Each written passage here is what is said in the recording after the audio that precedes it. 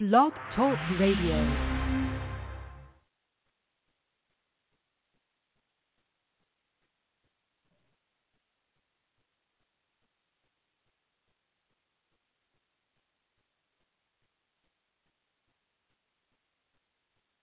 I'm muted. I'm unmuted. I don't know what's going on.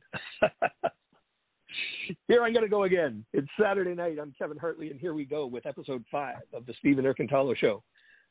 Diving deep into his mind, perspective, points of view on life, music, movies, relationships, sexy stuff, hardships, inspiration, motivation.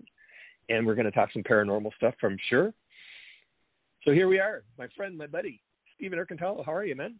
I'm doing well. I'm very tired. I'm glad. You know what? The delay on this was actually better than what we have had. What was it, like a 30-second one this time? It was good.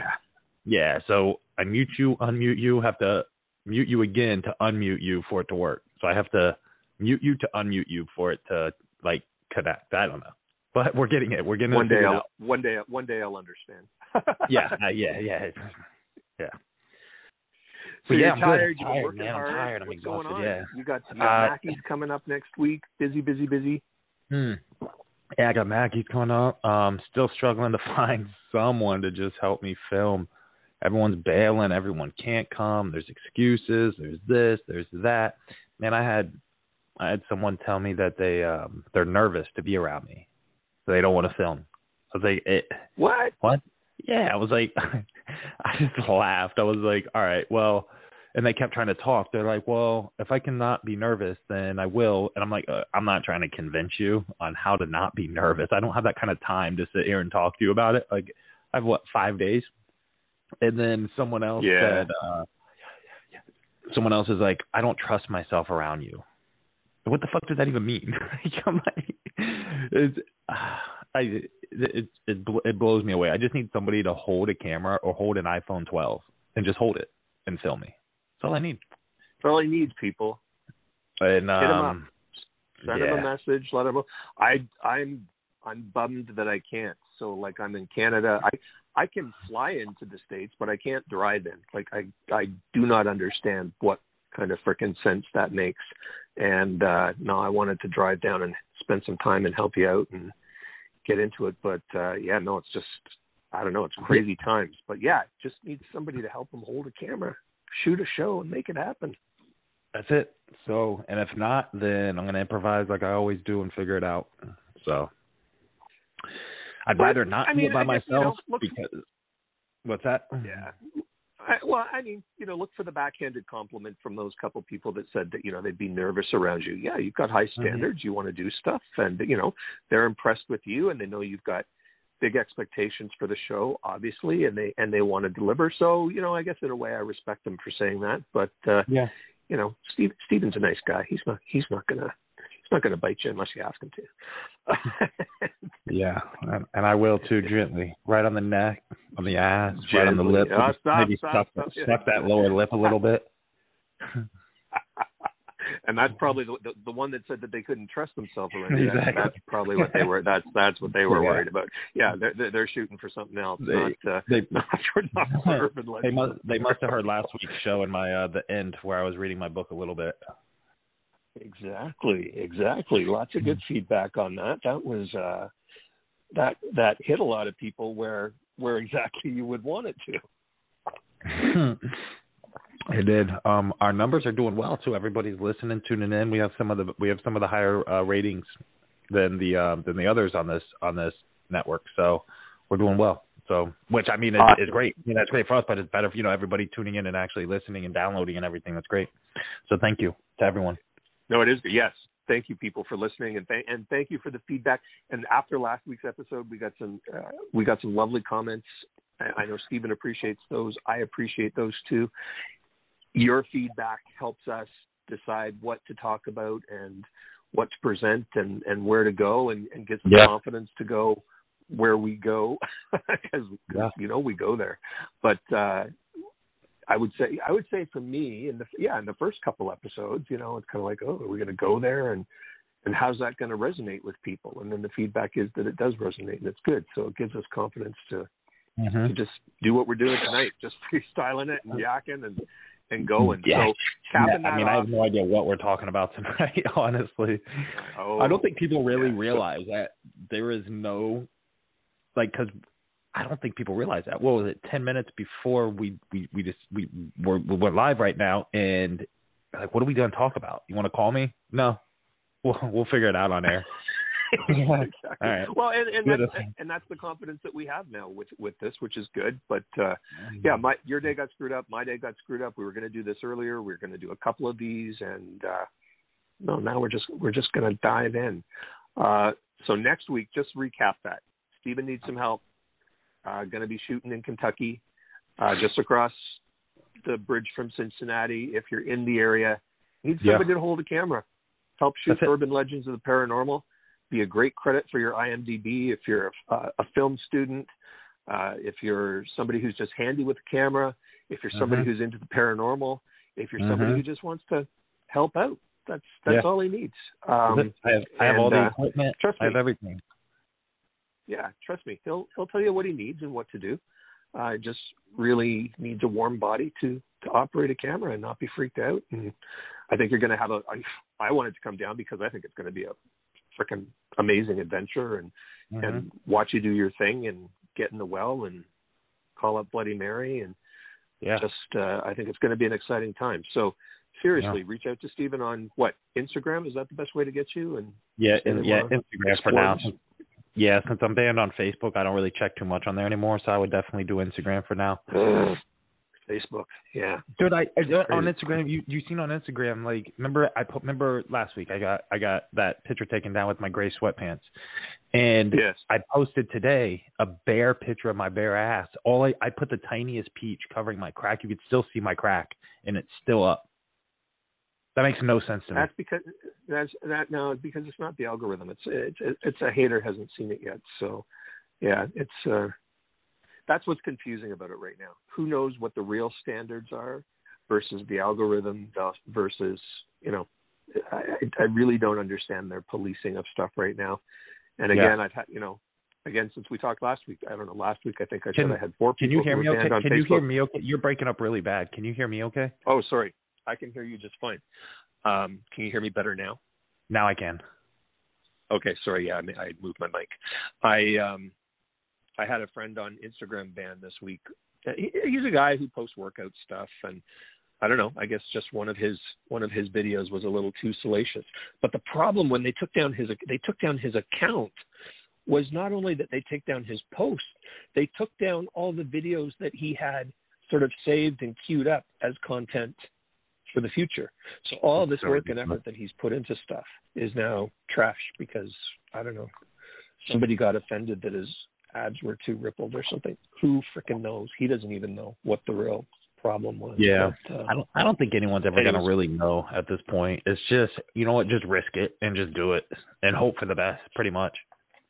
Yeah, but what everybody's saying is kind of like what we talked about last time, is that there's going to be a change. There's going to be a backlash. Yeah. There's got to become a new platform. So whether it's subscription like we talked about, or whether it's a new dark web thing, or whether it's a new mainstream web thing, who knows? But lots of change going on, lots of crazy stuff happening. What? So you're tired. I know you were in the gym today. You posted some buff pics. I was going to ask you about you've been working with your coach now for a while. Okay, so she's trying to get you ready for competition, but I mean, look at you. Where do they start with you? I mean, I know where they'd start with me. They'd start right at the waistline. But I mean, with you, what's the biggest habit she's trying to instill? What are you working on? Pretty much everything. Like, cause she's like, you already look ready. Like you could. Exactly. I mean, like, yeah, like I'm so she's like, your body looks great. Like, well, let's just touch it up a little bit. And there's not really one specific thing, because I don't have a gut. My waist is already thin. I already have lats. My shoulders, my legs are fine. I think they should be bigger, but those in the fitness, we critique ourselves every little thing. I think I'm tiny. I look in the mirror and I see that 115-pound kid that got made fun of. I don't see what everyone else sees. And I know that's ugly duckling syndrome or whatever you want to call it. But yeah, she's always telling me, she's like, dude, like everything is working well. And I know she doesn't really listen to these podcasts, so I can say it on here. I'm not even really following the diet that well because it's a lot. I'm so busy that it's hard to follow it exactly to a T, and my body's still changing without following that diet. So I know that if I was to follow her diet which I know I need to, because, you know, she's putting her time and effort into this for me because she believes in me to make this happen. But again, like, I'm so busy all the time that I really just don't have all the time, but I am trying. So yeah, I mean, I don't know, man. Like, my body really is just, it's always reacted well, which is what a lot of people have said. And she's even said, like, I have the body for this naturally. And this is stuff that a lot of people wish for, that to not let this body go to waste in bodybuilding, because I was born with it. So, you know, I know a lot of bodybuilders are 27, 26, you know, winning huge competitions, but they're all on gear. You know, they're spending thousands and thousands of dollars a month to be completely huge. And luckily for me, I don't have to do that. I mean, eventually if I wanted to get that big, but I don't want to. And, you know, I'm mature enough now to look in the mirror and be like, you know what, I think I'm ready to do something like this. I didn't want to do it in my 20s. You know, I wasn't ready for it. I didn't know anything about it. So I don't really think age is a number. You know, I feel better now than I did, other than being extremely tired right now. I feel better now than I did throughout my whole 20s. So I forget my age. How's the competition set up? Is the competition set up by age class or weight class? Or both? Yeah. To be honest, I don't even know. I really don't even. I think it's by height and weight. I think it's by height. Like, I really don't know how that is, honestly. Right. How tall are you? I'm 6 foot. So I don't really know. What do you weigh right now? Right now? I have no idea. I'd probably stand between 176 and 180. Right. Yeah. And do you know your body fat percentage? Not at all. I have no idea. So if I stood on stage right now, I would lose. That's a fact. But I wouldn't come in last place.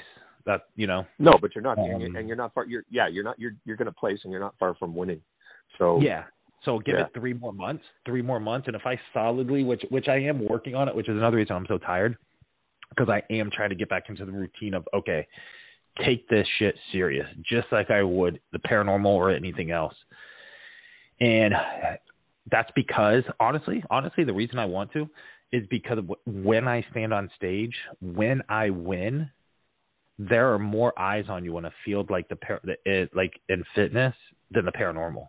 Like, this will open up so many more doors to where it all eyes are on you. When you win something on stage like this, it opens that up. And the fact that I have a Ouija board on my chest, that's going to turn so many heads in the fitness and bring them towards the paranormal. People are going to ask questions, you know? So I feel like, why not? Like, everything that I've, I don't know. Like, I just feel like the pieces of the puzzle are falling together finally. And, you know, I was laying in bed, maybe it was this morning, and I smiled. I was like, you know what? It is. And I think we talked about that on one of the episodes, where you get derailed off track. And then when you get back on track, you're like, wow, I had to derail. And I learned that I had to derail for the pieces to fit properly. And that's what I feel like is happening. I didn't do fitness years ago because of this. This had to happen. I needed the tattoo on my chest. I needed to lose haunted tours. I needed to take all those breaks for urban legends to come true. Filming urban legends of the paranormal when I was in Virginia or whatever, and it was a huge flop because the person that filmed sucked.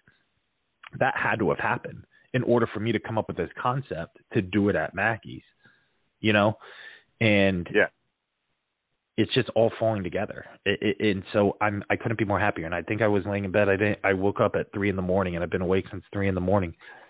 And I was just thinking that, man, I caught myself smiling, like, you know, it really is coming together, and I'm excited. I'm excited for it, even though I am my post that I made on Instagram today, you know, that I'm not afraid of success. You know, I'm afraid of, what did I even say? I didn't even know.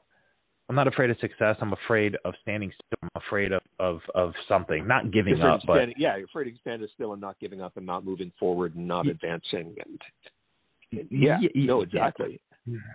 I think you're absolutely right. I think we talked about this before that, some things need sometimes to fall apart in order to fall together, whether it's a guy and a girl, whether it's a relationship, whether it's a career, whether it's your goals. And I think it was last week, we talked about this, that, sometimes people get too what do they do? They say you're failing if you fall off the track. And it's kind of like, no. I need to get off the track. And then when you get back on the track, stuff needed to happen in order for you to see the bigger picture of what you've achieved and what you're succeeding for and what you're moving to. Yeah, no, it's a whole cycle. And I think that's sometimes where people do fail miserably and they quit because they think they're not succeeding.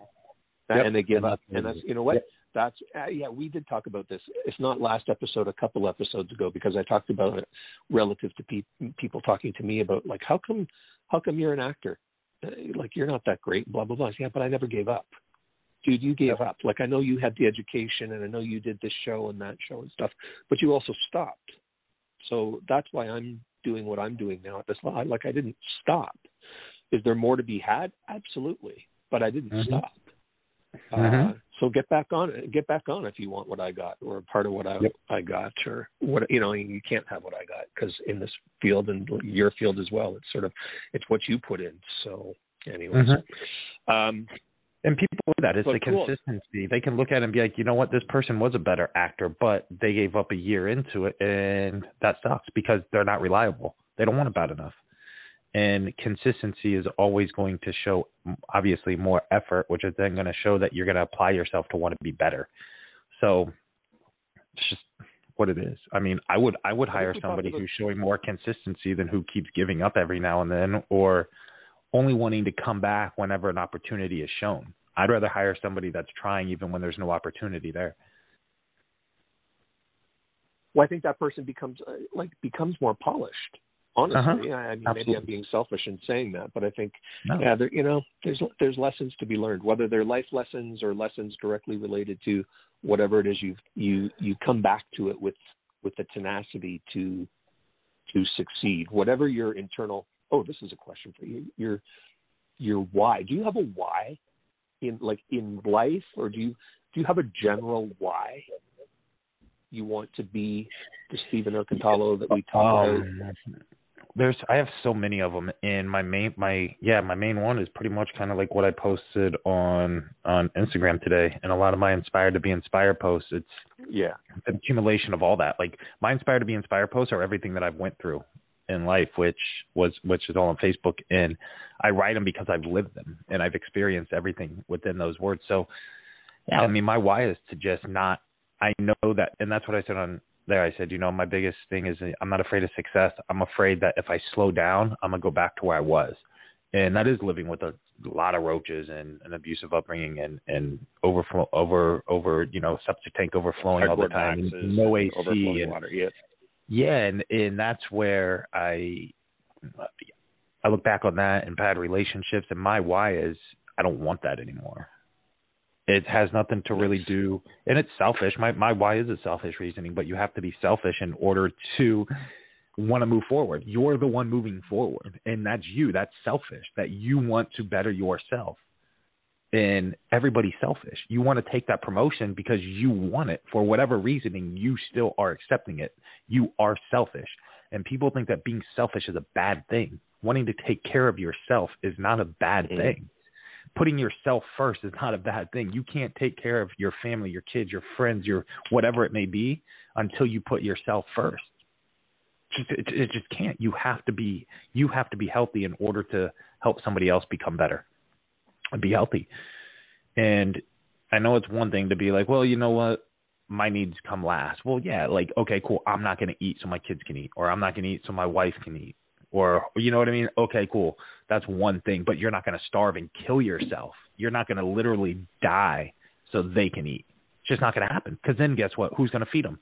If you're the only one feeding them and then they die, you just kill them. So you have to be somewhat selfish. You have to take some of that bread from their plate to eat it, to be nourished in order to have the strength to carry them their plate. So in a way, we're all selfish. It's just a matter of what level do you want to be selfish at, And that's really what's going to take you to that next success. And then, of course, then you have the difference of your why as into, well, I'm going to be so selfish that I just keep climbing and climbing. Then I don't come back down to remember where it is that I came from to eat with everybody else that helped me grow. Now you're just an asshole. Now you're at a whole new level of selfish. Yeah. So there is a huge difference, but then that's not even selfish at that point. You're just an asshole. So. Well, it's like that is what selfish is. I think what you were talking about is self-love. Self-care. Yes. Yep. Yeah. But we are right at the same. We said it right at the same time because that's what it is. Yeah. But we are taught that self-love, self-care is in and of itself selfish, which is really or you're self-centered bad. Or you're arrogant, and that's what it is. Yeah. And it's like what? Because I want to. What? Stupid. Well, I think I've said this to you before, and I've said this about partners that I aspire to have or want to have. I like somebody with a healthy ego. I don't think there's anything wrong with a healthy ego rather than a doormat. And I personally, I'm drawn to. I like somebody. Anybody, even in my circle of friends, I like people who know what they want. Yeah. Yeah. No, it's just, to me, that's a very attractive quality, is somebody who's got some ego, not arrogance, not selfishness, but has the self-love to stand up for what they need to do, for themselves in order to be, what is it? Even today, you and I, okay, I'm not going to get into the details, but you and I were just batting back on Instagram some ideas and stuff. And I told you that, like, I'm devil's advocate. I am 100% behind your success, no matter how you get there. Try to do whatever I can, and I bounce some ideas off you. And you, well, I don't know, you, for lack of better words, you shot them down. Every one of them. But you can't.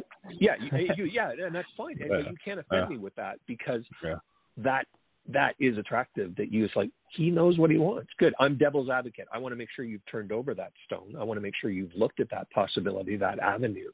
But that doesn't bother me at all. I love that you have a point of view. I mean, there's another thing too. Yeah. Like, that's to me not even selfish. That's just living. I just find people that don't have a point of view insufferable. Like it's just boring on anything. Like, we don't have to agree. Just have a point of view. Yep. Because a lot of people would get offended over how you took it, and I know, because people have given me, their insight. Well, try this, and this. I'm like, well, I have, and it didn't work. And they'll get offended. Like, they literally will get mad about it. And they're like, oh, I was just trying to help. You always say that you need help. Like, okay, why are you mad? Like, because I don't, like, it's ignorant. I'm like, okay, well, how about this? If you're going to get mad over that, how about I get mad over the fact that you think that I'm stupid enough and haven't thought of that simplicity mind of yours? Like, you don't think I've already thought of that? There's a reason why I am where I am and you are where you are. You know what I mean? It's like, now you're going to make me be a dick because you want to be mad about something when you couldn't have just, I took your criticism by not you, but I took your criticism by letting me know what I should do. And then you took offense over to me stating no. I didn't take, somebody might have. That's what I'm saying. Not you. I'm saying in general, like other people that have gotten mad before where I'm like, no, you took it easy. I was like, no.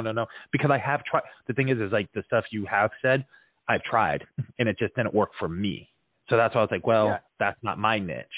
But what we talked about at the end, which, I'm not going to talk about, once that gets released, absolutely, the price is going up.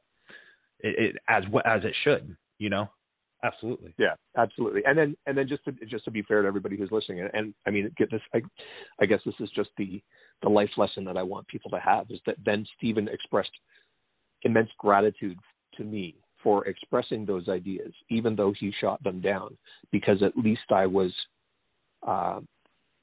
trying to help, trying to challenge him, trying to explore possibilities with him. It didn't matter that he'd already gone down those roads. You're breaking up really bad. You're breaking up really bad for some reason. Then the dude, thanks. Okay, hopefully I'm better now. When I back away from my mic, is that better now? Yes. The dude, then Stephen turns around and gives me gratitude for giving him ideas that he chooses not to implement or has already tried to implement.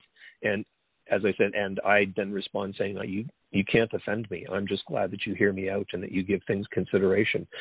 Rather than that's the other thing too, is how many times have you had people say, "Oh, can you help me?" And then Sounds you give really them bad. ideas, and they're like, "No, I can't do this. I can't do that." It's still breaking up pretty bad. Like, I can hear you, but it's like muffled. Let me see what I can change here. Does that sound better? Yeah. But I'll say this, and no, you were right about everything. And what you did do, though, was spark an interest. Because remember, I went into the gym locker room, and I was like, huh. Because I was thinking about what you said. So just because I didn't, we'll say I shot down what you said, which really is, we'll just say it that way. But remember, I sent you a picture of the locker room, was like, hey, this is an idea. Because of what you were telling me, yes, it made that spark an idea. So it's still marinated in my head with what you said. And it created a different idea. Yeah. Hopefully you can hear me better now. I made a change on this end. So yeah, I can way better. Yeah. Okay. So, and that's, again, just sort of, us and how we move through the world, communicating, trying to, share that as a life lesson with people, is that I call what we did this afternoon blue sky, where you just shoot any idea out into the sky, but you can't get all offended by that. You can play with it. And again, we use the word shoot it down. You didn't shoot any of my ideas down. You had a very logical, well thought out explanation for why they weren't applicable. But, for quick way of talking about it, we'll say shot them down. But yeah, there's no room. If you really want to find the best ideas, and then as you just pointed out, by doing that little blue skying exercise that we did, just put anything on the table. And don't be offended by it. Don't be hurt by it. Don't be hurt if somebody says, no, I can't do that. I've already done that, whatever. Something else comes out of it. It always works that way.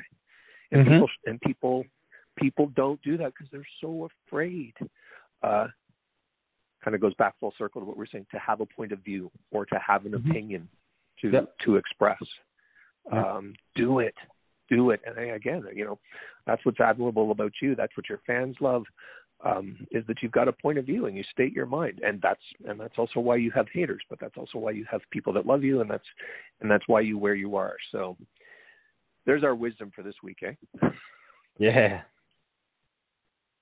Grow from that, people. Like, yeah, I mean, and then don't let that, and that's the thing. They get offended because they let that bad ego, not that good ego we were talking about, where you need that ego. They let that arrogant ego kick in, that stubborn ego. We're like, oh, yeah, I don't need to listen to you. Well, okay. I won't work with somebody that acts that way either. Like, I won't, because then, one, that just shows their whole character at that point. And it's like, oh, huge turnoff. There are no bad, I think what we're trying to say is there are no bad ideas. There are no bad thoughts. There are no bad suggestions. There are things that implement, but none of them are bad to talk about. Not at all. Put up on the table. And that's, I think, that's a big part of how you have succeeded.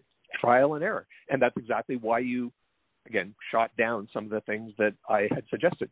You'd already trialed and errored on those things, and there was no point in doing them again. So you found something better. Phenomenal. That's the way you can help each other, people. My God, grip onto what we're saying. Listen to us. And it's so simple.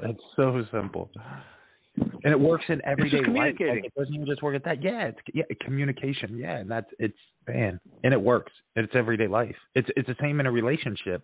Don't get offended if your girlfriend or boyfriend, whatever the case may be, husband, wife, whatever, sits there and tries to help you with something, and you get upset because you're stressed and you take it out on them for whatever reasoning. Like, just, I don't know. It's the same concept. Your boss, your employees, whatever it may be, it's the same concept. This applies, I think, for everyday life, not just an OnlyFans page or a website or a podcast show. If we were talking about a podcast, I'm like, no, we already talked about that, or anything, it really does apply to everything. Yeah, I think the same thing too is, like, that person wouldn't be making that suggestion if they didn't on some level feel it had some merit or potentially some benefit, because they've obviously seen it work in some area of their life experience. But what they need you to fill in, and what you did with me, was fill in the blanks to say, yeah, I've already been down that road and that's not going to work. And that's the mature way to do it. rather than just say, no, you dumb fuck. That, like, I've already, like, do you not think I've already thought of that? No, you didn't respond to it that way. You just told me that straight up you'd already done it. Whereas people just waste so much negative energy. Why would you think your friend or your family member or your spouse or your partner or your lover was trying to tell you something stupid? Like there's some kernel of love and truth in what they're trying to offer. They're offering something to you. Be grateful for the offer. Again, even if it can't be applied. Thank God they had a point of view. Would you rather be with somebody who said, I don't know? Yeah. Surround yourself with a bunch of I don't knowers? I don't know. And a lot of times they don't know if you've already thought of that or tried to apply that because maybe they can't read your mind. So they don't know. You know? Exactly. Yeah, a bunch of I don't knowers. Exactly. I can't stand them I don't knowers. Yeah, I don't know what that. Yeah, I don't know what the other. There's got to be another name for them, but I don't know. Yeah, you're right. I'm saying I don't know. The people without a point of view, or who, like, really, you have nothing to offer. Nothing. I'm asking you because you're my friend, you're my spouse, my partner. You have life experience. You must have some point of view, something on this. Look at the glass, the glass half full, but just don't leave it on the table. Pick it up. Look at it from the bottom. Look at it from the side. Look at it from all over. I don't know what we're really trying to get at here, but just people. I have no idea. Sort of Rambling. Just rambling, but I think there is a kernel of wisdom in there for people. Is just be grateful for people who do try to help and support you and come up with some ideas, even if they aren't applicable. In your life, there's lots of time when we, look for help and we don't get it. So if you get it and it's not applicable, take it. Yeah, I mean, shit, I'm looking for it right now for a camera person. So yeah, believe it, and it happens everywhere. So yeah, absolutely. What else do I want to ask you? What's going on? Let's talk about something a little bit paranormal-ish. I think we wanted to talk about this, and it's sort of fallen off our radar. Let's talk about witches for a bit. You want to talk about witches? Man, we wanted to talk about that a while ago. Yeah, we can talk about witches. Get my mind ticking and talking with that. My biggest thing about witches is everybody nowadays thinks they're a witch. Everybody. You have any Instagram thing there are? Well, I'm a witch. What? You're 21 years old and you're a witch? How does that work exactly? Like, because you go to Barnes & Noble and picked up a book or got it from an Audible download on Amazon Prime? Oh, never mind. You went and bought some cinnamon sage that you burn and whatnot. Like, well, they bought some rocks and some things, and they're like, I'm a witch. Okay, prove it. Prove it, because why are people giving themselves that label? Is it because does it have anything to do with paranormal, or is it more about trying to find a sincere way of saying that you're into a holistic lifestyle, or you're into alternative medicines or something, or like why witch? Yeah, and exactly. Because to me, I'm like, that doesn't even sound attractive. Like, oh, cool, you're a witch. What do you do? Oh, you heal people through what? Like, what? Spiritual healing? Like, are you a preacher? Are you a pastor? Do you do holy water? Like, what do you do? What exactly does a witch do? And no witch will ever say what they do, because, I mean, way back in the day, I mean, witches did what? They did real dark shit. They killed things and sacrificed things in order to give up one life to be able to obtain some type of power, ability. We're talking about a real witch, not this 2021 witch where you dye your hair black with some gray in the front of it. You're like, I'm a witch. Oh, my grandma was a witch. My mom was a witch. No. Oh, or you know what gets me the most? It's a full moon or some type of blue moon or whatever, and they go put water outside and let the energy from the moon heal that water, and they drink it, and they feel so enlightened and better. Right. What does that blows my mind, because if that's the case, then go drink lake water. Go piss in a cup and drink it. It should be healed because of the moon, right? Like, what is it? What are you doing? It doesn't make any sense at all. And it's just like mediums and witches. They fall in the same category. No, everybody wants to be a medium. Everybody wants to be a witch. But if mediums really existed, 100% existed, they would be the richest individual. They would blow Elon Musk out of the water, because you would literally be telling people their future, and you would literally be talking to the real dead. You would. That would be, you would define science. Science would, right? Like if you really did that, right. You would not be saying palm reading for $10 in some little hut when you're driving down the street, randomly see it because they live there, but their work is upstairs. You would not. It would be bigger than that. So I don't understand that concept either, but witches and mediums. I had so much more to talk about this that one time when we were going to talk about it too, because it doesn't add up to me. Well, we can come back to it for sure, but I think you sort of defined it. You're breaking up a little bit as more. Well. Sorry, the witches were, definitely back in the day of the Salem witch trials in Massachusetts, and they were killing souls in order to try achieve that soul for themselves. I think over time, as we talked about, holistic medicines and other things sort of creeped into that as a way of sort of normalizing it, or making it more palatable, or making it more easy to talk about, or more acceptable, or something. I don't really know. More marketable. More marketable. It's a business. Yeah. And it's a business. And I mean, I don't know, there's proliferation of essential oils. I use essential oils. Whether they really do anything or not, I don't know. There is some science behind some of them for sure. Is that doesn't make you a witch? I know, but that's what I'm saying. Some people are calling, is that a type of witchcraft from, lotion or potions and mixing up this and that and stuff from, I think there's probably a time where you use them, the cinnamon sage and stuff. It's like, do these things really have powers? Or it's in your mind, do these things really have powers? Like what about saging a house, or saging your soul? It's symbolic. Mm-hmm. But does that symbolic action, do you think that affects your energy? What are your thoughts on that? Do you think? I think sage is garbage. I think sage is garbage. I think people ask anybody how to do sage, and they'll be like, well, you got to go counterclockwise in the room, leave one window open. Nope, wrong. You got to leave all the windows open and the door closed. Oh, nope, wrong. Everybody has a different way of doing it. And it's like, but there has to be a right or wrong way. You just can't do it. Like there has to be a right or wrong way for it to work. 2 + 2 is 4. There is a right way and a wrong way to do math. There is a right way and a wrong way to stop at a red light and go at a green light. There is a right and a wrong way to spell words. There has to be a right way and a wrong way to heal energy.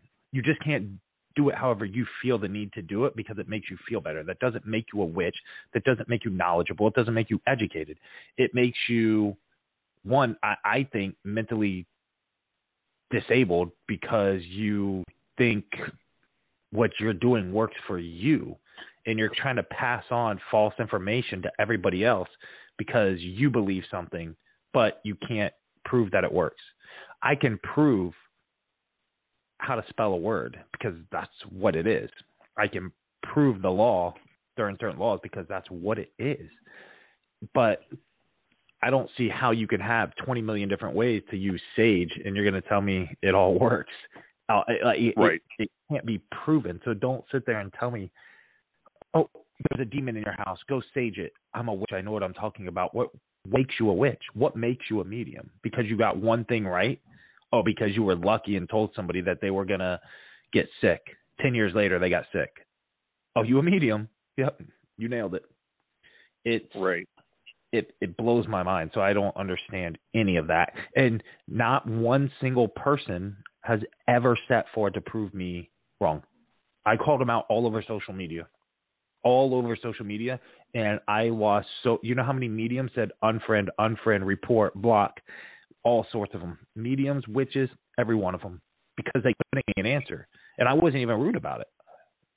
Not once. But instead of them owning their ability. You could tell me I'm not a paranormal investigator. Tell me I'm not knowledgeable. Am I going to ban you and block you? I am a light switch is going to flip on, and I am going to be the most knowledgeable person you have ever spoken to about energy, about the paranormal, and about anything that is my craft that I represent. I'm not going to sit there and be like, oh, well, you're wrong. But that's what these people are doing. So the fact that they can't defend what they represent it proves right there that they're full of it. And still to this day, not one has came forward and stated that. I mean, I would make fun of them at that point. Like, my lid wouldn't fit on my cup, and I was like, oh, a witch must have cursed me that my lid won't fit on my cup. Which one of you witches did it? And like, they'd get pissed about it. But it's like, all right, well, show me something.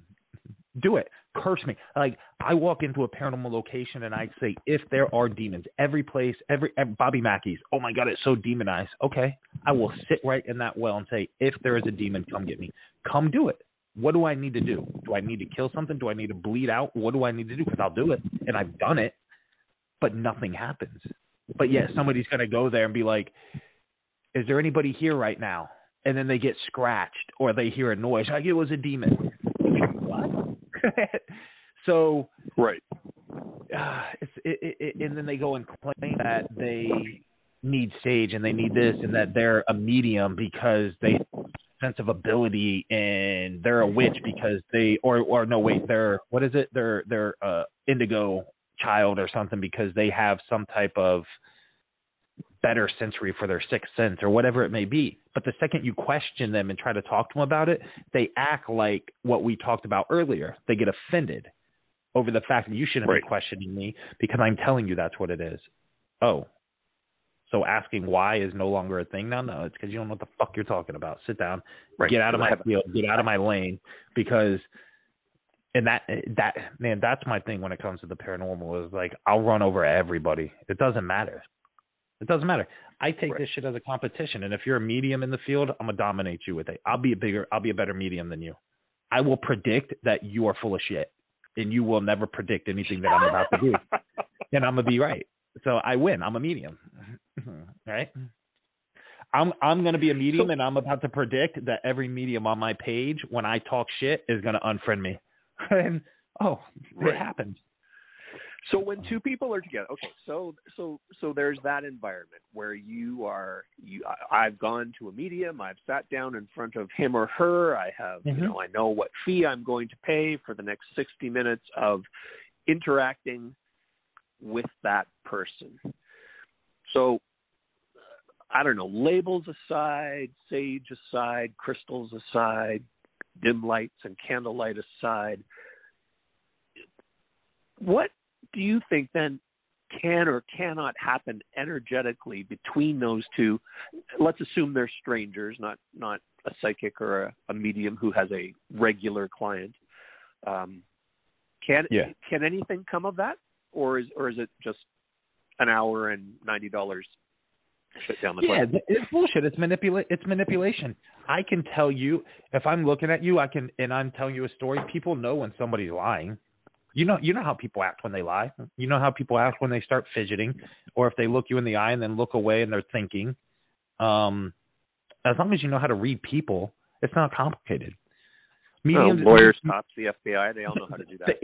They do it all the time. That is their job. Now imagine if you ever seen a medium that's 18 years old, 19 years old, 20 years old, or they're always 40, 50, 60 because they've been learning how to manipulate their whole entire life. It has nothing in the fact that they live in a shack. You ain't going over to their mansion. Come on, because they're not that good. Like they're not that good, or they'd be living in mansions. Did I read part of the chapter 7 with the mediumship when I read part of my book? No. I'm gonna read. All I did was 3 baby paragraphs. I'm gonna read that real quick because I think it makes sense. I said, and I haven't even just pre-read this. I just pulled it up, so it probably doesn't make sense. It's far from finished. But chapter 7, mediumship, last chapter of the book, it says, what do we know about mediums? It is said that they bridge a gap between the living and the dead. They have abilities in order to raise their vibrations to speak to the other side. They also represent a system of belief and or a religious practice known to many as spiritualism. Are human beings capable of being born with gifts that have caused them to have a uniquely wired brain, allowing them to not only speak, but hear the consciousness of the deceased. Personally, throughout my years of being involved in the paranormal field, dealing with spiritual beings, both living and dead, I have yet to see one medium that has successfully been able to speak to a consciousness form of intelligence that lingers around my presence. The cause and effect that mediums have on others who submit their vulnerability to such belief is life-changing for the client. Right there, keyword client, because that's what they are. Right. Regardless of what's being said to the paying customer, as long as he or she feels what's being said is relatable to what's occurring in their life, they leave fulfilled. And that's all it is. As long as they feel, oh, boom, relatable. Doesn't matter what it is. 0.3%. Boom, it's relatable. They leave fulfilled. That's it. When has there ever been a medium that anybody in this world has spoken to that's changed their life forever? I don't know anybody. I agree with you, but I know there are people who then hang their hat and their next move and their life and what they're going to eat for breakfast tomorrow and what they're going to do next week based on what that medium told them last week. So it has some effect on their life. Of course. Yeah. Which is a mental disorder. It's gambling. Yeah. It's like gambling. It's like walking in and buying a scratch-off ticket, hoping that you're going to get that lucky winner because you won $100 at one time. So the medium was right one time. So you're going to hold on to it. It's kind of trying to hang responsibility on somebody else too, right? Yeah, because then if it doesn't happen, who are you blaming? Yourself or the medium? You can blame the medium. They told you this. Medium. Yeah, you're not taking responsibility. Absolutely. You're going to go somewhere else and pay them more money because, this person told me this. And that medium will be like, I don't really like that person anyways. I charge a little more, but I want to act like that. Okay, cool. Here you go. Here's a little more money. In truth, and what happens is more of their speculation came true, so I'm going to go back to them next time. Yep. And boom, done. Yeah, mediumship has never been proven to be real. Chip Coffey got called out on a radio show one time, and just like I've done it. Tell us why. Tell us why you are a medium. What have you done? Can you read me right now? Chip Coffey got somebody walked up and left because he got called out on the spot.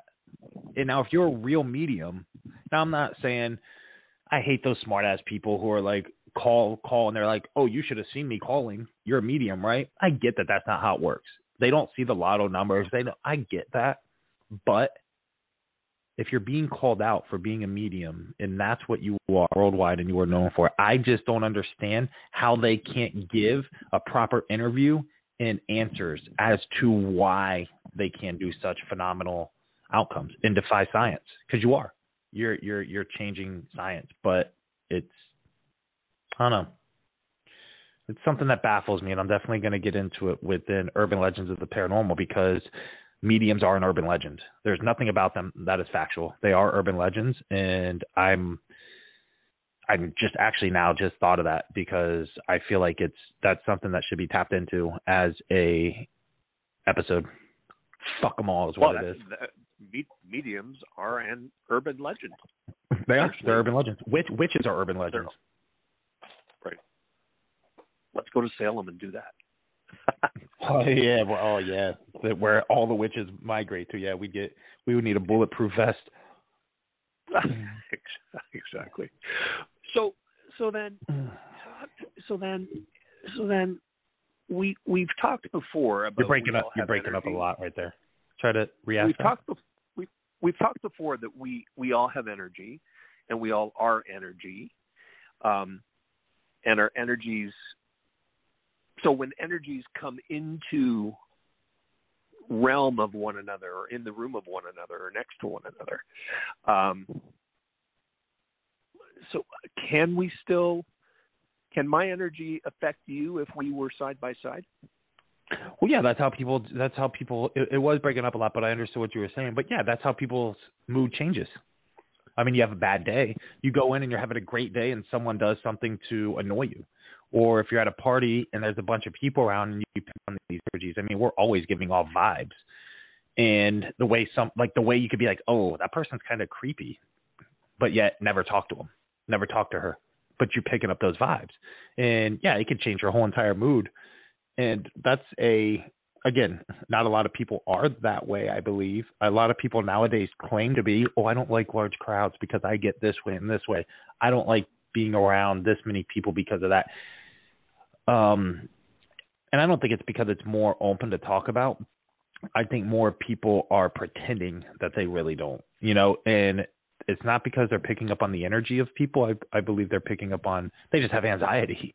But yeah, you could, if you could walk in and me and you could stand side by side and my energy could change, especially if I'm depressed or whatever. And you walk in ready to go, like, hey, let's do this, this, and this. And I'm like, I don't really want to, but you encourage me to get up and do it. So yeah, I mean, it could definitely cause a shift in your chakras. I feel like it could almost kind of realign people's chakras as well, because that's a mood stabilizer. So then talk to me about, so then you believe in that chakra energy. Recently been studying a lot of that, and that's only because of the pineal gland and LSD and DMT. Right. So based off a lot of that, I've been interested in chakras. So, and how that works and because I believe so much in the pineal gland, and that's part of the chakra, the third eye. So yeah. Yep.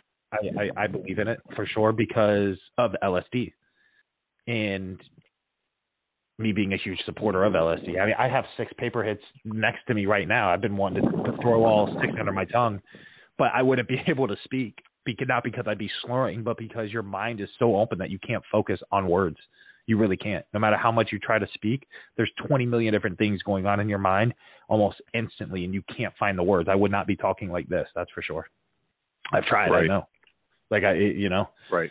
So, the chakras, I believe in the chakras. I actually want to do, again, when I do some of these experiments with DMT, with LSD for paranormal experience to film, I think it will change.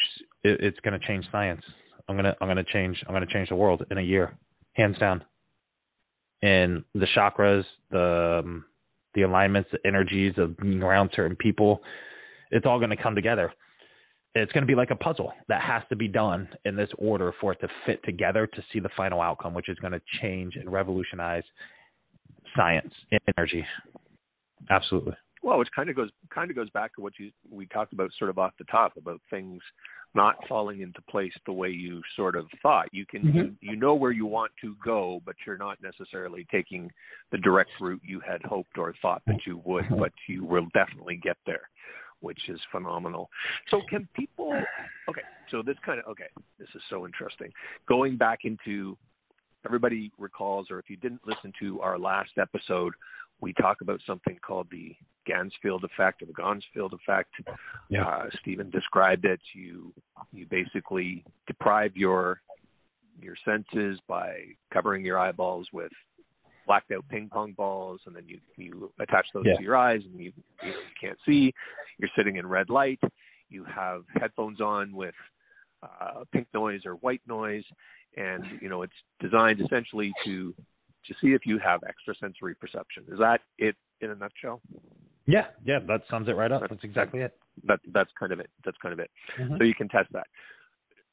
So then, essentially, though, do you believe in ESP or extrasensory perception? Can that happen? Because I've got an experience that I want to throw off you and ask you if that was ESP or if it was a coincidence. But just where do you stand on it? I believe if a lot of your senses are shut down, yes. Like blind people, they can smell better, they can taste better, they can hear better. So yeah, if your senses are shut down in that manner, your ESP has no choice but to kick in. And if you're more in tune, like someone like me I'm very in tune with my pineal gland and my third eye. So if I shut down my other senses, absolutely, I think it can. You just throw some random stranger danger guy or girl right up in the mix, they're going to freak out and not understand it and accept it, which is on, if you go to search my name on YouTube, you'll see that at Edinburgh Manor. One girl literally freaked out, but she's not in tune with it as much as me. So I do think you can have the ESP and see it as long as your senses are off. Like right now, I could see things. And if I thought I saw something out of the corner of my eye, logically and I'm not really sure the word, but common sense, I'm going to be like, that could have been a glare, that could have been this, that could have been that, it could have been anything.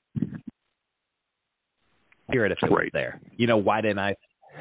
So all my other senses are active, but if I shut my senses off to where I can't see, I can't hear. All I can do is see with my mind's eye and feel, and I then see an object or a figure run by, but I can't. I'm blind.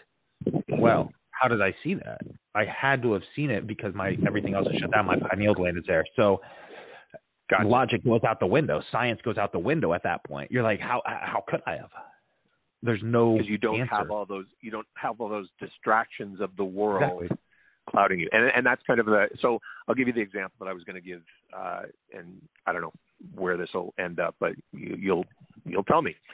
So guy and I was dating, very close, really felt like we were connected with each other and with our own sort of sense of energy and ESP and the universe and all that sort of stuff. Randomly got together. It was New Year's Eve a couple of years ago. He's on the other side of the country. I flew into town. He's like, let's just go home. We'll go shopping tomorrow morning. I'm like, no. I want to go shopping tonight and get it over with so that we rented an Airbnb. And it's just like, I want to go do the shopping tonight, even though I'm tired. And then we don't have to get up in the morning and, breakfast will be there and all that sort of shit. So we go to the store. Crazy. It's busy. It's New Year, as I say, it's the night before New Year's Eve. Everybody's there shopping and stuff. The lineups are insane. So we get in one lineup. It's moving really slowly. We move to another line. I say, let's move over to this other lineup. It's moving really slowly. I see this woman who's one of the checkouts, and this was before calling somebody I'm going to sort of spoil this. Calling out women in particular, calling somebody out as a Karen. Do you know what I mean when I say that? Yeah, you're a Karen. Yeah, okay. So you're a Karen. She's a real Karen. So I said, and this guy's quite a bit younger than me, and the term calling somebody a Karen was just coming out, and he didn't get it yet. So I said, let's go over to that aisle there. Karen looks like she knows what she's doing, right? And because she was ringing people through. So we moved over to that line. He didn't really understand it, but that's fine. He said that. He said, "Why did you call her a Karen?" So I explained the concept. Somebody who wants to talk to the manager, kind of bitchy and whatever, but not fucking around, right? So this was New Year's Eve. She was busy. She was ringing people through. There was no fucking around going on. So I jokingly said, "I said, what do you want to bet her name is, Karen?" And he says, "I don't know. Fat chance it's going to happen." So we get up there. She doesn't have her vest on and her name tag like everybody else. So we have no way of knowing whether her name is Karen or whatever. So we think the joke is over. Ha ha ha, that's funny. But she was a real Karen. She got us out there pretty fast. We get out to the car, put the groceries in the trunk. I pick out the receipt from the top. We checked out at till number whatever. Her name was Karen. So it's just like it was literally Karen. Okay, so not finished yet. We couldn't get something that we needed at that store, so we had to stop at another store and see if they had. He wanted meatless burgers because he's a vegan, so we stopped at this other store to get meatless burgers. Because we did it at the other store, we're in the lineup. Not nearly as busy. This is a small little boutique type grocery store. Couple of people in front of us, but not a huge lineup. I say, let's play it again. What do you think her name is? So I said, I can't remember. I think her name is Heather. And he said, I think her name is Linda. Now she had a tag on, but we couldn't see it from where we were. And when we got up to her checkout, her tag had flipped around. So we couldn't see the name. And again, same thing. Took the receipt out of the bag, literally stepped away from the checkout, like maybe 4 or 5 steps, pulled out the receipt. I said, fuck, Tyler, look. He's like, what? I said, her name is Linda. You got it right.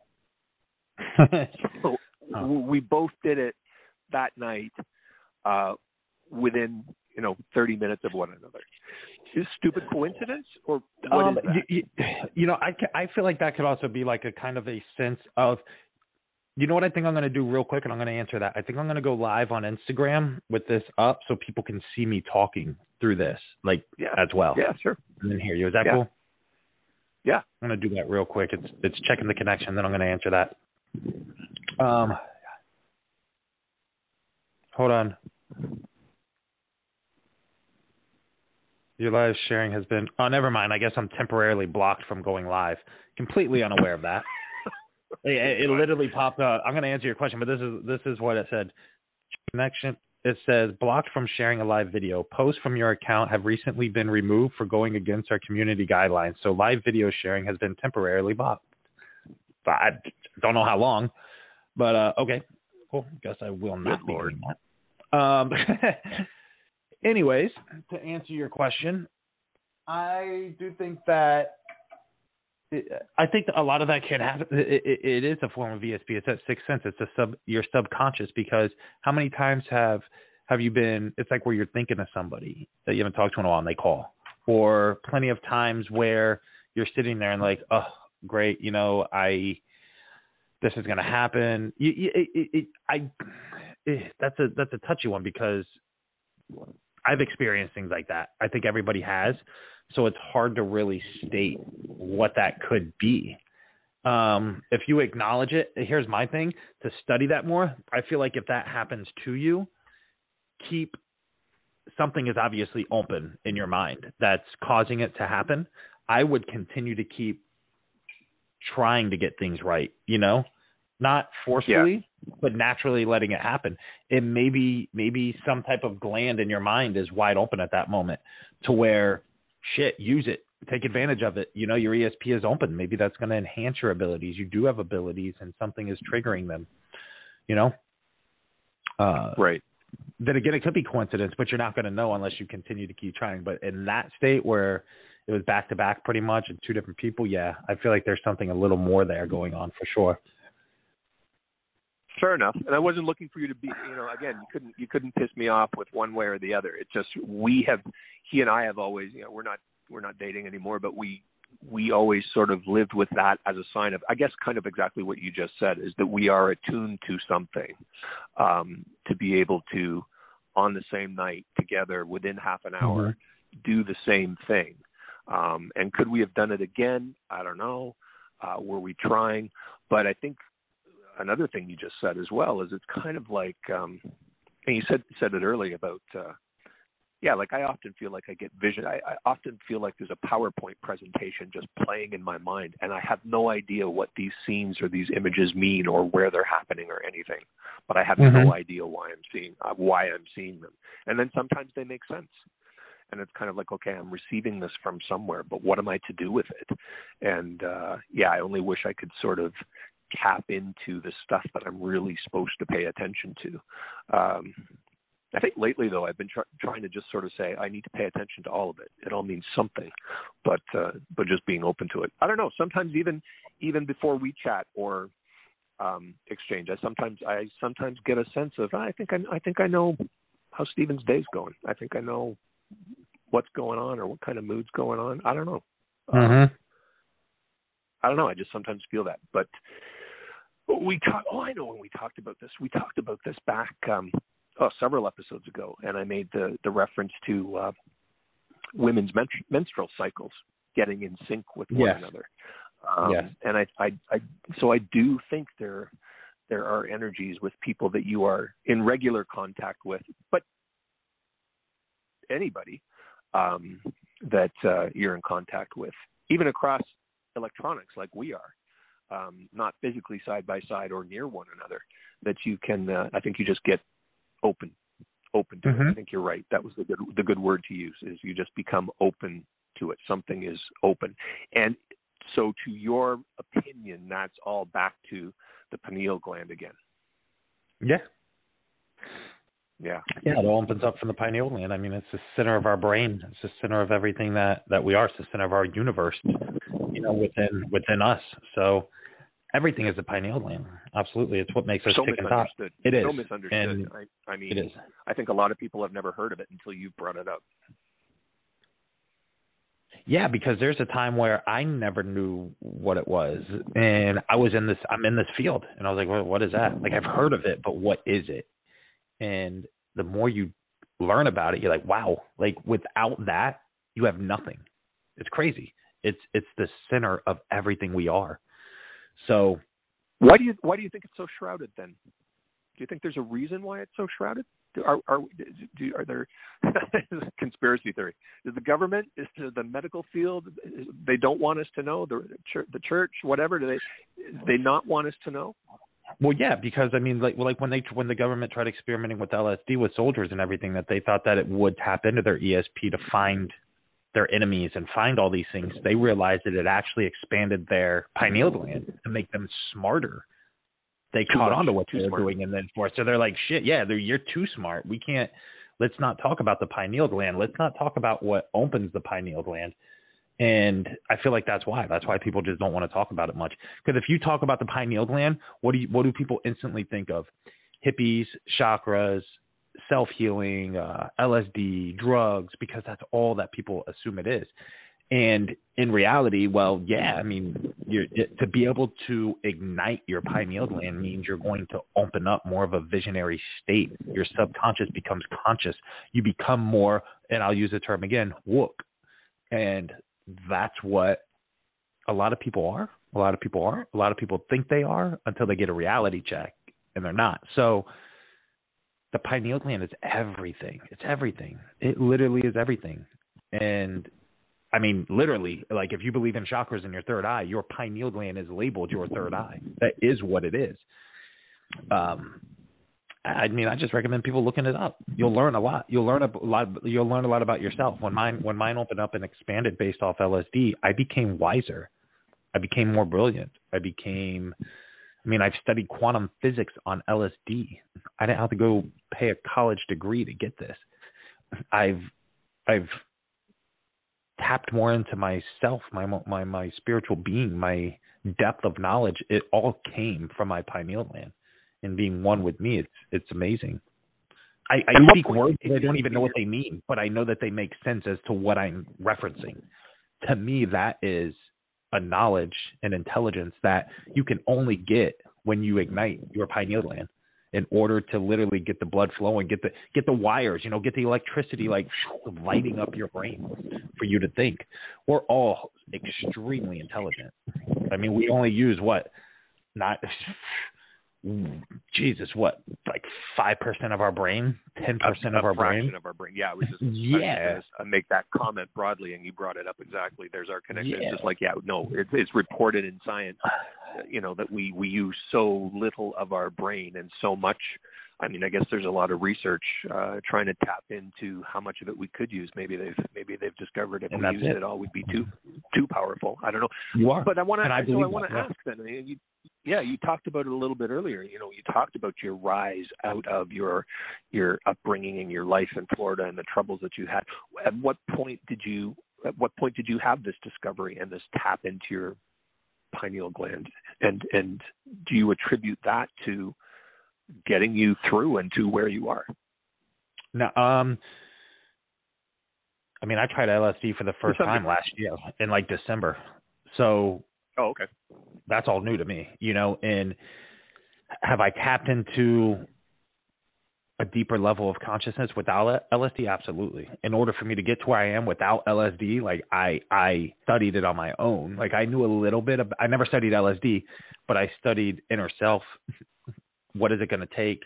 How can I expand my brain and expand that aspect of things for me to be better? And I put in a lot of work without drugs.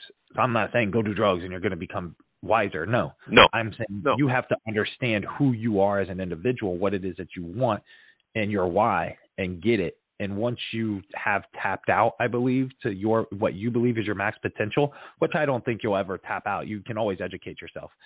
But I don't expect 22-year-olds to run out and go do LSD and think you're going to become the next Steve Jobs or become the next me or become the next innovative individual. No. But I'm 35, and I was 35 when I took LSD for the first time. I was older. My brain was already functioned enough to be like, I can handle this drug. I did research on it for 6 months. I know what it's going to do to me because I know who I am. I'm not going out partying on it. I understand what this is going to do. And I did it. It cured my depression. It's calmed my Tourette's down drastically for months to where I had 0 Tourette's. To where I am bad at it, from my depression was so bad to where without outside distractions causing it, I have a mental disorder for depression. So that cured it. And I think it's helped. I think it's enhanced a lot, but yeah, prior to that, no, I think I did it all on my own. I quit all the drugs. I quit drugs thinking I had to be better. Like I was like, I got to quit drugs. I got to study, learn, do this. And I did that without drugs. I quit drugs just to then 12 years later do LSD. One of what I've been told the worst drugs in the world because it's going to melt your brain and fry your brain and do all sorts of crazy shit. So just like everybody else, when I talk to them about it, they're like, oh no, I don't want to see melting walls and have a bad trip. That doesn't exist. Unless your brain isn't fully developed and you're 14 doing it or you're 21 doing it and you're drinking alcohol with snorting cocaine and popping Xanax, you're going to have a problem. But if you just do LSD, you're not going to have an issue. You've done LSD, right? Like it's not, I don't think you still see shit. No. You've never done LSD? No. Read up a lot about it. And, yeah, I'll say it. Interested to go there. And again, we're not saying go out and do this. And as Stephen pointed out, he's got a far further developed brain than a lot of young people and not saying go out and do this and become the next, Bezos or Steve Jobs or whatever tomorrow or even Stephen. But no, it's something that interests me because exactly part of what you just said about, it's going to melt your brain. It's going to fry you up. There's 2 messages about it out there from what I researched. There's that message that says don't do it, and don't do it because it's not going to be a good experience.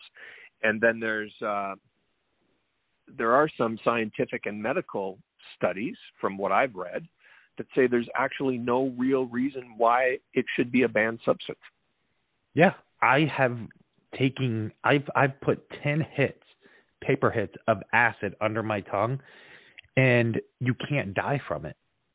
If you look it up, what it does to your brain, it literally causes you to use all of your brain. I saw, when I did all of that, right, I was sitting in Miami and on a porch or something like that, on the back patio, whatever it was. I was looking at traffic. There was 3 lanes, right, all going the same direction. The far left lane was going straight. All of these lanes went straight. The far left lane went straight. The middle lane was going over a bridge. The right lane was going underground. Mind you, that's not what it was. These lanes literally went straight. Not only that, you see electricity. You're seeing the energy outside of wires, phone wires and everything. Not only that, I saw myself standing at the sliding glass door looking at me sitting down. Not only that, I saw in my mind the other side of town because my other me was running around town and I was passing by me, my actual body of sitting there. Me sitting still was me in my vessel. That was me. But I was, my pineal gland was so sparked out there because we have 7 different levels of who we are. We have seven different levels of consciousness. 2 of them were looking at me. That was insane to me. I saw everything that was going on. Just while you're there, 7. How many chakras are there? Are there not 7 chakras too? Is that connected? Yeah. So that's crazy, right? Like it all makes sense. And not only that, when I got up, and I remember this vividly, like you don't forget what you saw on LSD. You don't forget these things. I got up and I went to the kitchen and I stood up against the drawer and I was trying to text and letters, of course, were moving. The R was moving up and shit. So stuff was moving, but I knew that I was on a hallucinogen. So I was like, okay, cool. A giant cockroach isn't going to chase me or Freddy Krueger doesn't come out or do anything. To the right of me, literally right next to the right of me was a solid wall. When I looked at it, when I looked away out of my peripheral, space was there. there was a woman standing next to me, and behind that woman was all black, and I could see planets and meteorites flying by me. When I looked back at it again, pure white wall. When I looked straight ahead or down on my phone out of my peripheral, that wall was gone, and it was space, planets, meteorites flying by, and a woman staring at me. Also, and this isn't just with the 10 hits of acid. This is just different times that I've done that. I would take it, and I would be standing there in a kitchen or sitting down. I would see visions, literally clear as day, not just in my head, of people running by all over the place. I'm seeing these energies of boys, girls, men, women, older people running by. It's like I'm in a different dimension. I'm in a different realm. My consciousness has left my body to go somewhere else. And it brought back this information. It is the most ego death, mind intelligently.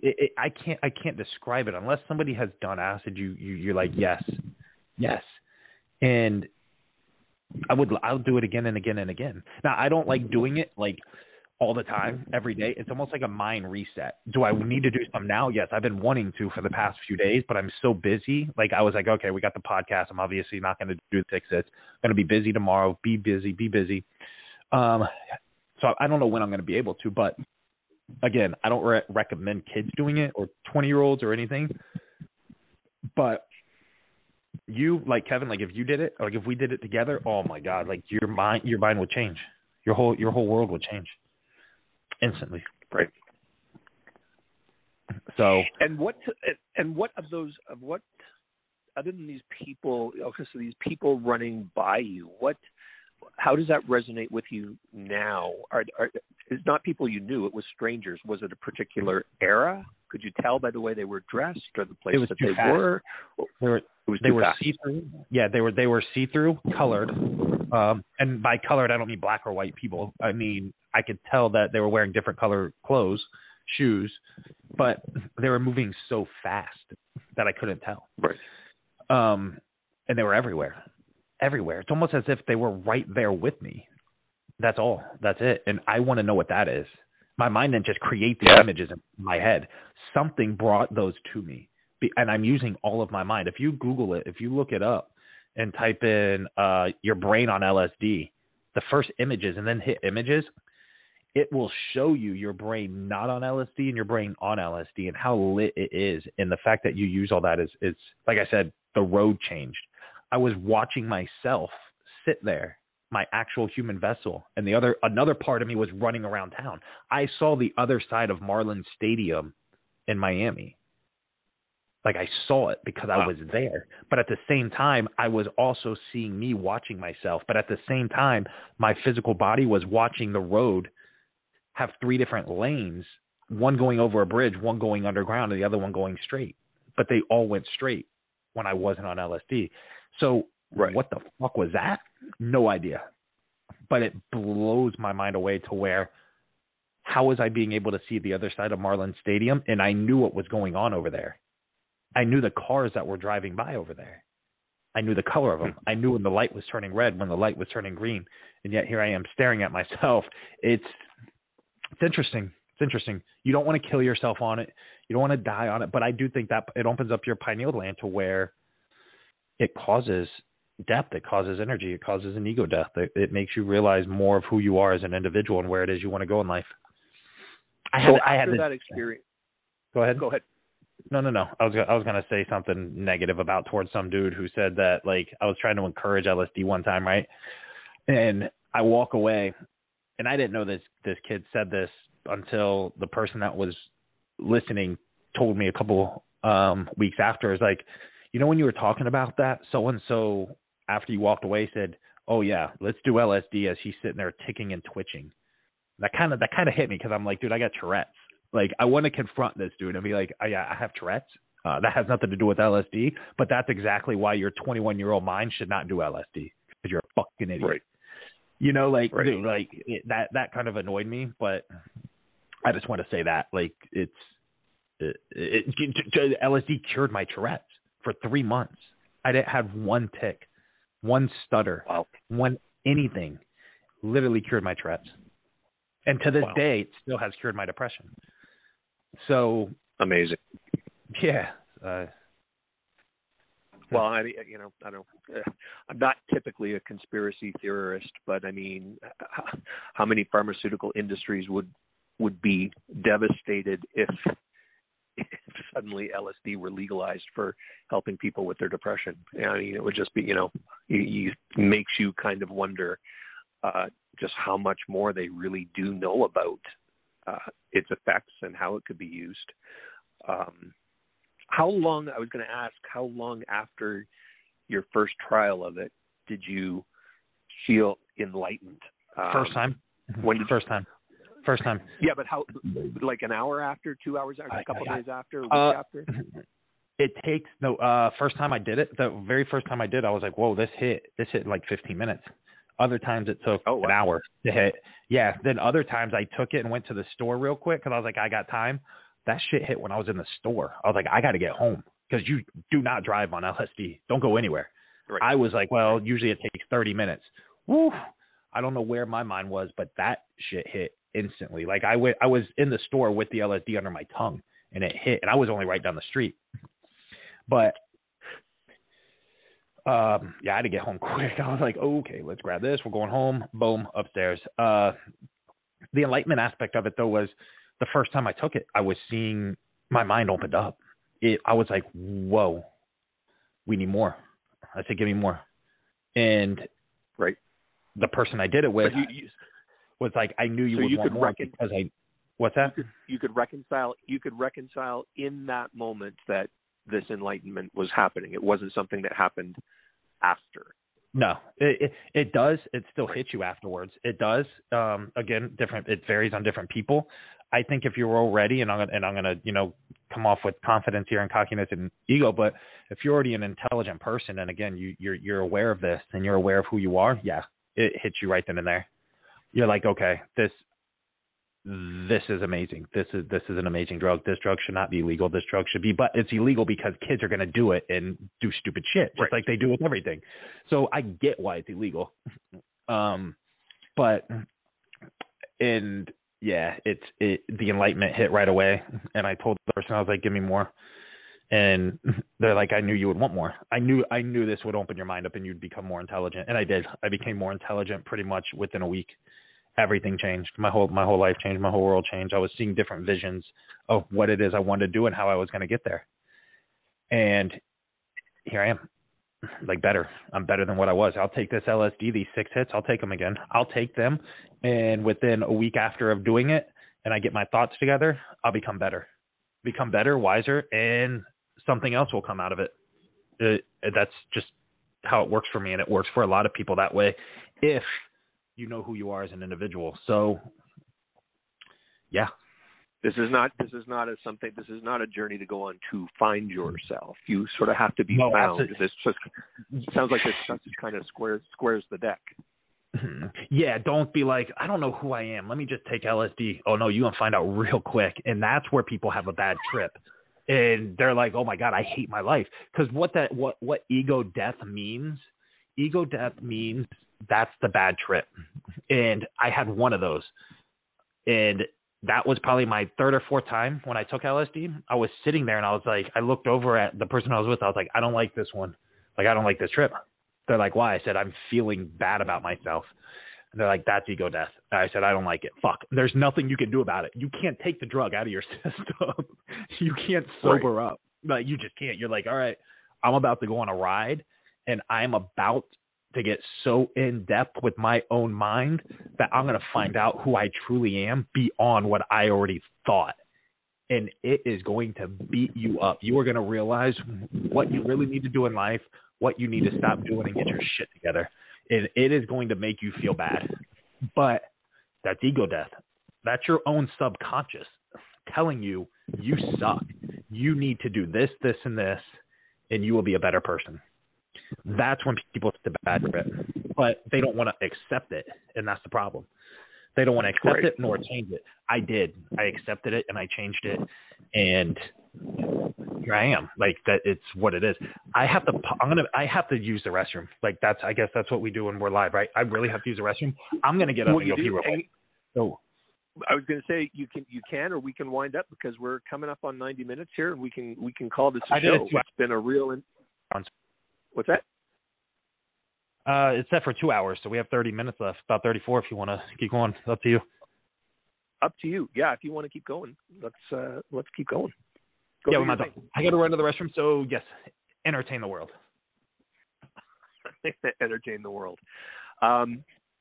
Yeah, what an interesting conversation. As I said, as we started off the show, that we didn't really have a lot of stuff to talk about today. Well, we always have stuff to talk about, but we didn't know we were going to go here. And this is what is fun about live. This is what is fun for me about talking with Stephen, and I hope that you're enjoying again as much as I do just how generous he is in talking about this. Who else would talk about their experience with LSD as generously and as open as he has been sharing with us for the last few minutes? But Stephen, and that's what makes him an amazing person to me. Just while I've got your ear and Stephen has stepped away, just want to recap again that he is looking for somebody to help him next week, August the 11th, which I think is Wednesday, to help him out in Kentucky at Mackey's to shoot an episode of Urban Legends of the Paranormal. Just need somebody to help hold a camera. So if that's you, if you can do that, not even a camera, an iPhone, just reach out to him and see if you can help him. But I think our man is back. Are you there? I am here. Yes. Yeah, good. No, I was just giving you gratitude and saying, I spoke out again and said that you still need some help next week. But before that, just sort of talking about how we start on these podcasts and we don't always know where we're going to go, and what an amazing trip, for lack of a better word, that you've taken us on by being so generous in sharing your experience and talking about it so openly. Who else would do that? Again, I think we should probably preface not condoning go out and, get some LSD and do it tonight and change your world. But don't really do some research. Where do you have any places you would point people for research? You just Google LSD, or what kind of things? What have you read, or what have you looked at, or where have you found information that you would share with people? Just Google. Yeah, just look it up. Just Google. Yeah, Google, and ignore the blogs of stupid people's opinions, because that's ignorant. That's what I'm looking for. Is what to ignore. What's the legit stuff to read about? Yeah, I would Google the pineal gland. Google success. You said your brain on LSD. Yeah, your brain on LSD. Look at the images. Look at the scientific MRI images. Don't listen to a bunch of kids who started a blog, because that's not real. Look up, your brain on LSD, the pineal gland, LSD. Just look it up. LSD on me, LSD in my brain. Is LSD life changing? A lot of people will talk about microdosing, which microdosing is a joke. That's pretty much taking a little baby square and cutting it into fours and putting it under your tongue and doing that all day. And you think you become better and more creative. And no, you're not even doing anything. Just take the whole square. Take it all. Wait for that main trip to go away where, the lights are crazy and everything's crazy. I'm going to tell you, you want to know something really cool? Let me log back onto this. I did LSD on a Ouija board session at my house in northern Florida, right? Pitch black. And I filmed this. Total blackness every other time when I'm up there, right? I have no street lights. I live in the middle of the woods, and it's dark when all the lights are off. And anybody that's tuned into my lives, they know this. They can see that. I did LSD and did a Ouija board session. Scariest shit of my life. Because not only was I hearing the things out there, I was seeing them. Not only that, I was able to see in the dark my whole entire kitchen with my eyeballs. That's insane to me. I was seeing in the dark. And yeah, there's someone there that can vouch for that. And that was wild to me. That was insane. That right there made me want to introduce LSD to the paranormal because of that reasoning. That's interesting. I wonder if that's because we think we need our eyes to see, but our brain really has a record of where and what everything is. Like, so in the dark you could see. That's kind of crazy. Is it on your YouTube? I did not post it because remember how I told you, like in the beginning, like if I did LSD, your mind is 100 places at once. So speaking is kind of difficult because you're not going to really make too much sense. You will, but you won't. I was quiet pretty much the whole time. And I was still asking questions, but I was more shocked over the fact that I could see in the dark. I was literally seeing in the dark. And the person I was with was seeing in the dark. It wasn't just me. We were actually seeing in the dark. So I may do that experiment again because I'm going back down there next week after Bobby Mackey's. I'm going to be back at my house for a little bit, for a couple of days. Oh, nice. Nice. Yeah, I may do that. Like, we'll actually be live for this podcast next Saturday there. I'll be at my house there. So we may do I may take LSD on air and just be like, fuck it, do one. And let everyone know. You may have to run the show because I won't be able to find you're going to be quiet and I'm just going to be like, Stephen, are you there? Hello? Yeah, I'll be like, yeah. Be like, yep, I'm just looking in the dark right now, seeing shit. No big deal. Ignore me. Looking at the Milky Way. I could do that. Like, I could literally take like 2 things of LSD and go, I've never done it before. I don't know what will happen. I don't know. It will be another wild and crazy ride, as we always promise people every week. How long does I guess it matters how much you take, like any substance, but how long does the trippiness last? Like, can you, if you did some today, could you go to work tomorrow? Absolutely. 48 hours? Is it? No. Once you go to sleep, I can do it right now, and tomorrow I'll be fine when I wake up. It's and no hangover effect. Not like alcohol. No hangover. No, not at all. You don't have any hangover. You wake up refreshed. You're like, all right, this is cool. And you ball your fist up in a ball, right? Let's pretend that's your brain as it is right now. Okay? Right. Slowly, ball your fist up and put your other hand over your fist. That's your brain, right? That we use. Slowly open up your hand and expand it until your fingertips are touching and you have this big round surface, right, that you can see through. Now imagine that being solid, and that's your brain on LSD. It was closed up, and then open it up to where your fingertips are touching. That's your brain on LSD. The next morning, your brain slowly will shrink back down to what it was, that ball, right? Your fist is closed and your hand's over it. However, LSD opened up those doors. The wires are now flooding through.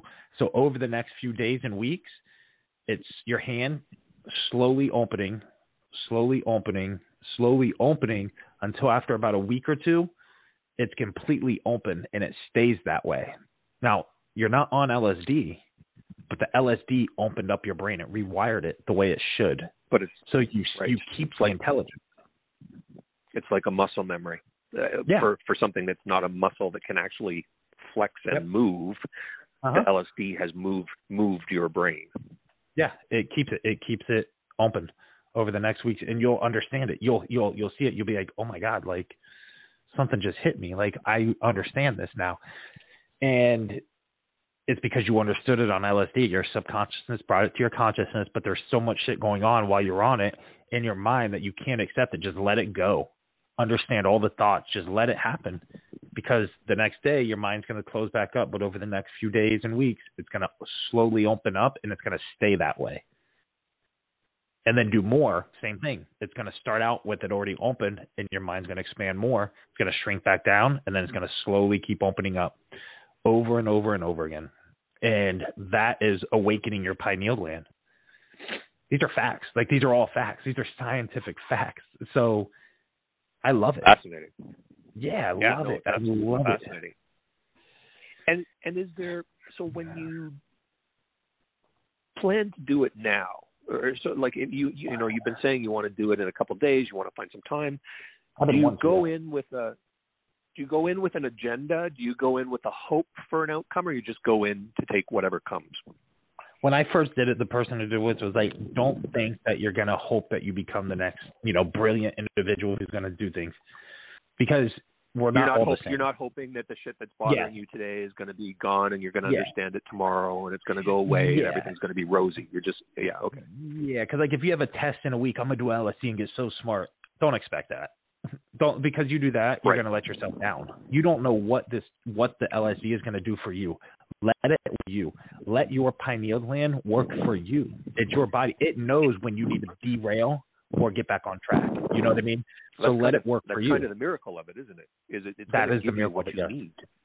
Now, I will recommend this. Make sure your house is clean. Make sure there's no dishes. Make sure you don't drink a lot of sugar. Don't eat a mild meal beforehand.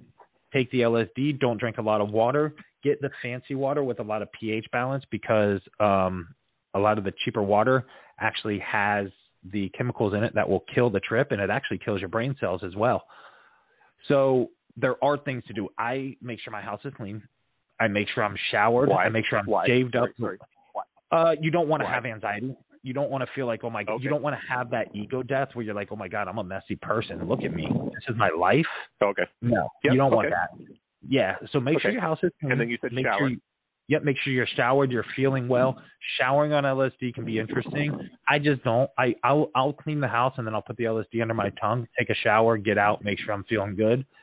Don't look in the mirror on LSD. Your face is going to move. You're going to see different skin tones. You're going to look pale. You're going to look skinny. You'll hate yourself. Don't do that. I do it because I know it's the drug. I know what's happening.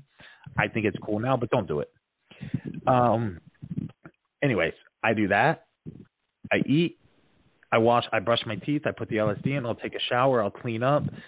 I'll put like sweatpants on. I'll get comfortable. You know, I'm not going to wear tight pants. I'm going to get comfortable. Sometimes you'll get cold. Sometimes you won't. If you start feeling too much of a high trip, you need to drink a little bit of sips of soda. I drank like Mountain Dew or Pepsi. And then I snack on raspberries or blackberries or like just cheese and crackers, things like that, or cheese balls. I don't eat a meal, and I don't do it throughout the whole time. And drink water. That's it, but good fucking water with a high pH balance, and your body will be fine. You'll feel amazing. And just give yourself time and space to succumb to it and go on the trip, literally. Sit down and chill. Yeah, sit down and chill. Sit down and chill. Watch. I put on educational shit or put on some space thing. Put on something to do with space. You'll know when it hits, because you'll be like, oh, that planet should not be spinning. If you're looking at a picture and space is spinning on a picture, okay, the acid has hit, because that shit should not be happening. And I've come to learn, I love space though. So I love looking at space pictures, and I love watching educational things while on it, because you learn, and that's my go-to. Alice in Wonderland. Watch the live version of Alice in Wonderland with Johnny Depp on acid. It's already pretty trippy. Yeah. Holy shit, that will blow your mind. Wait until after the huge high has hit and you're like, okay, time is irrelevant as well. I sat in the kitchen for 30 minutes and I swore 2 days went by. Your body leaves your body. Your consciousness leaves. Wow. It's crazy. You can look at, that's why, and it's just like Alice in Wonderland. I'm late. What time is it? I'm late. And the clocks are moving all the time. Time is irrelevant on LSD. There's no point looking at it. You'll think four hours have passed and it's only been 5 minutes. Or you'll think.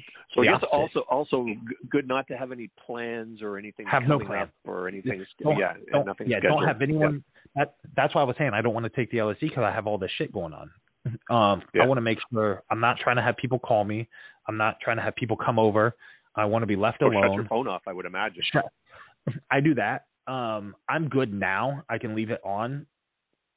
And after a while, because I know what the time will do, and I'll look at it and be like, okay, it's going to be this time at this time. But that's because I've done it so much that I know now. A newbie? Right. No, I'd be like, fuck it, don't even look at your phone. Like, just enjoy the high, enjoy the trip, and enjoy what it's about to do for you, because it is about to make you a better person. And it's phenomenal. That's all I can say is, like, LSD is the greatest thing and greatest choice of drug I've ever done in my life. Not shrooms, not anything in that manner. LSD. There you go. Well, I would say you're the poster child for LSD. Get a new endorsement contract for you for that. There was a cop, right? A cop years ago. Yeah. And not even that long ago. He recently shaved. He woke up in the morning getting ready to go to work, right? Shaved his face with a razor, clean shaved, all that. Did a drug bust, kicked the door in, and were everywhere. Dude was high on LSD for 7 days. It's a true story. Because it got into his pores. He went to the ER or the hospital, whatever. He wasn't dying. You cannot OD on LSD. But this shit hit him so hard, and he's never done it before. So that was his first trip. Right. He was high for 7 days. He woke up, quit the force after 20 years, sold his house, sold his car, and went out near the Amazon to be one with nature because of what the LSD did for him mentally. And That's what he did. He changed his whole life around because he found his true purpose. You find a meaning towards life itself. You become one with life. It's phenomenal. It is so phenomenal. If you don't use it as a party drug and you just don't go out to raves and shit and you really try to focus on who you are as a being, it will change your life for the rest of your life. But from what you've told me, it doesn't sound like it would serve any purpose in those environments. Like it would just be messy. Or it would. I don't know. It just sounds weird. Yeah. Like I pictured it with the music, and I have while on LSD, and I'm like, I wouldn't want to. Like I feel like you're not getting the right. I could go to those raves and just drink beer and be fine.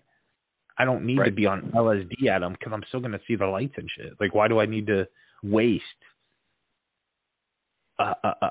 such a life-changing experience to go party with a bunch of real druggies? Because those people are druggies.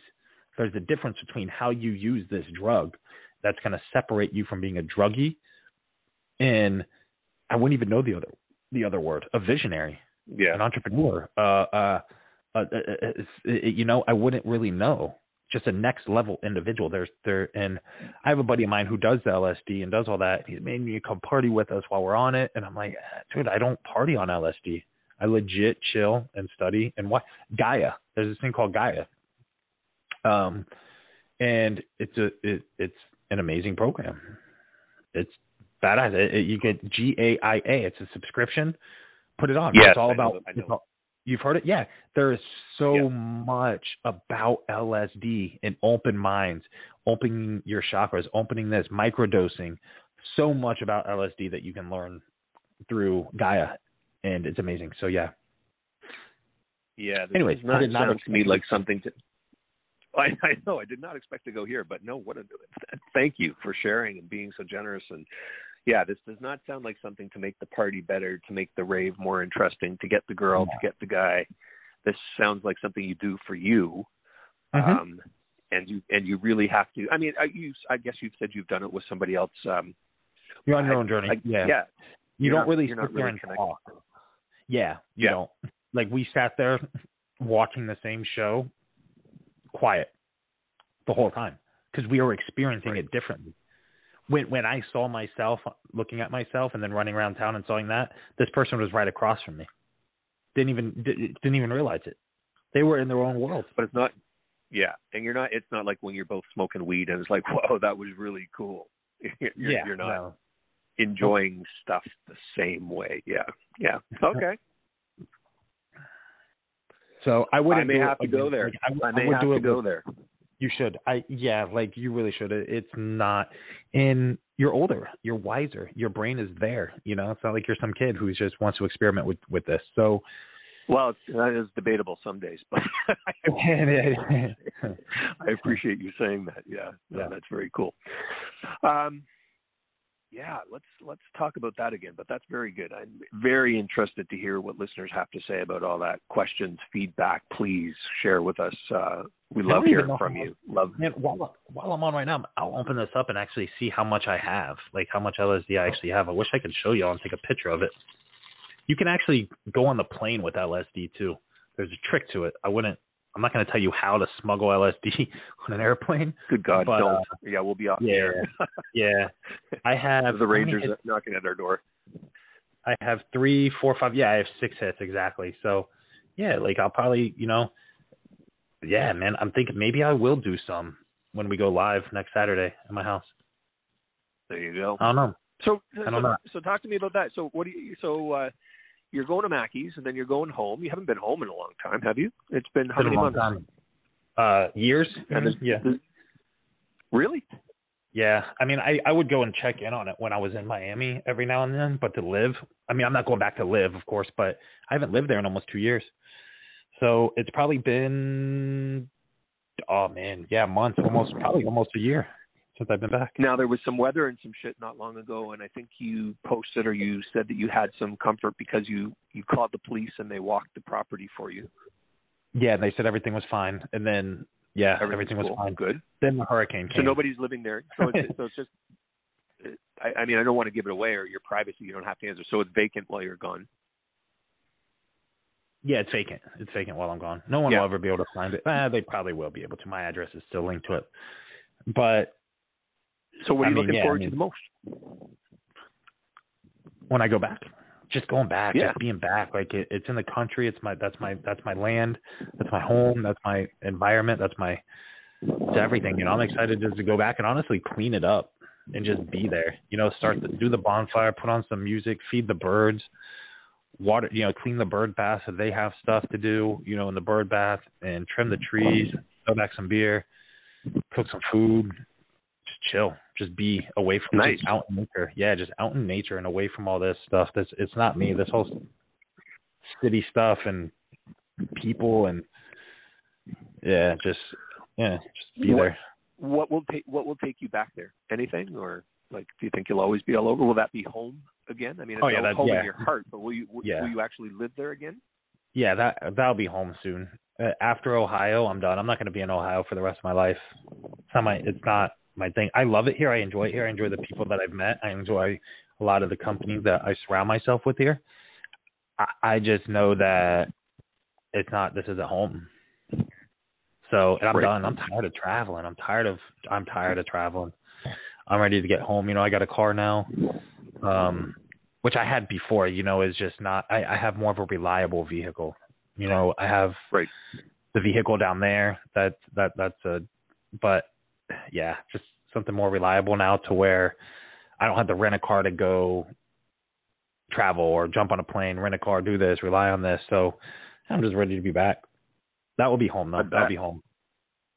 Nice. It'll be lonely though. The only reason I don't go, honestly, is because it's lonely. It's you're by yourself in the middle of the woods, 20 miles outside of town. It's lonely. It's quiet. Well, I was going to ask you about that. Yeah, how far you were from sort of civilization. So you said 20 miles. Yeah, that's far. Yeah. And you do strike. You are a people person for sure. But I don't know. Sounds pretty appealing right now, to be honest. It's sort of funny, like for how isolated and locked up I've been during COVID. I feel like I need a vacation from this shit.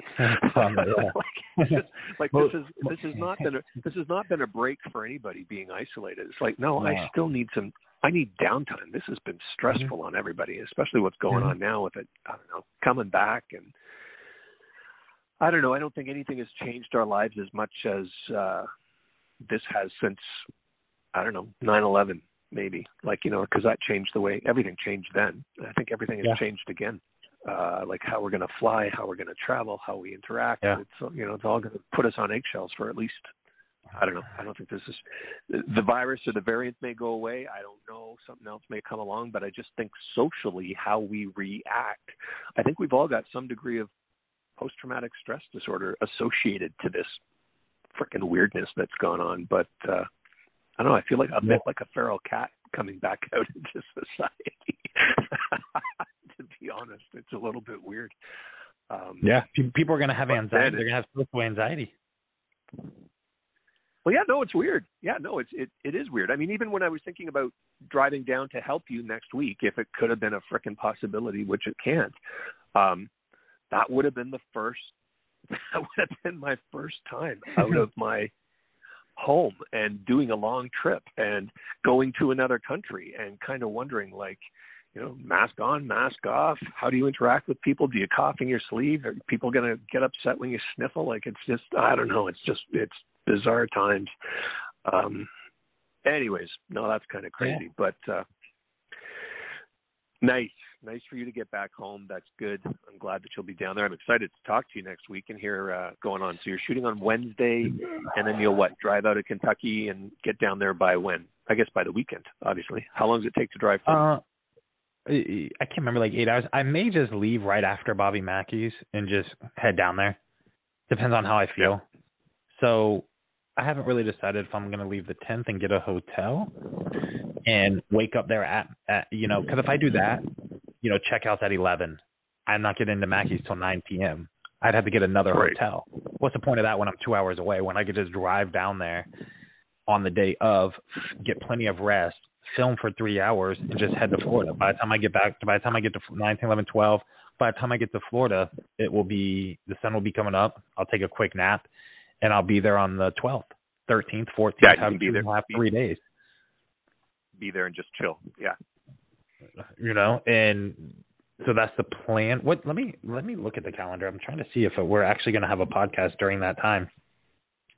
I'm pretty sure we are, right? Like, hopefully I'm not on the road, like headed back up. The 14th. So the 14th will be a Saturday. So yeah, well, I'll be in Florida when we do the next podcast at that house. So maybe I'll do a bunch of LSD live. I'm hooked on that LSD shit for some reason now, but it's crazy. No, I'm excited. I don't know what we'll do. Maybe we'll do a live paranormal investigation. That's where I started all my bleeding on a Ouija board and going live and doing things is in that house. So maybe, I'll bring the mic, bring everything and set it up and do a spirit box and open up the Ouija board and go for it live on air, Why don't we do that?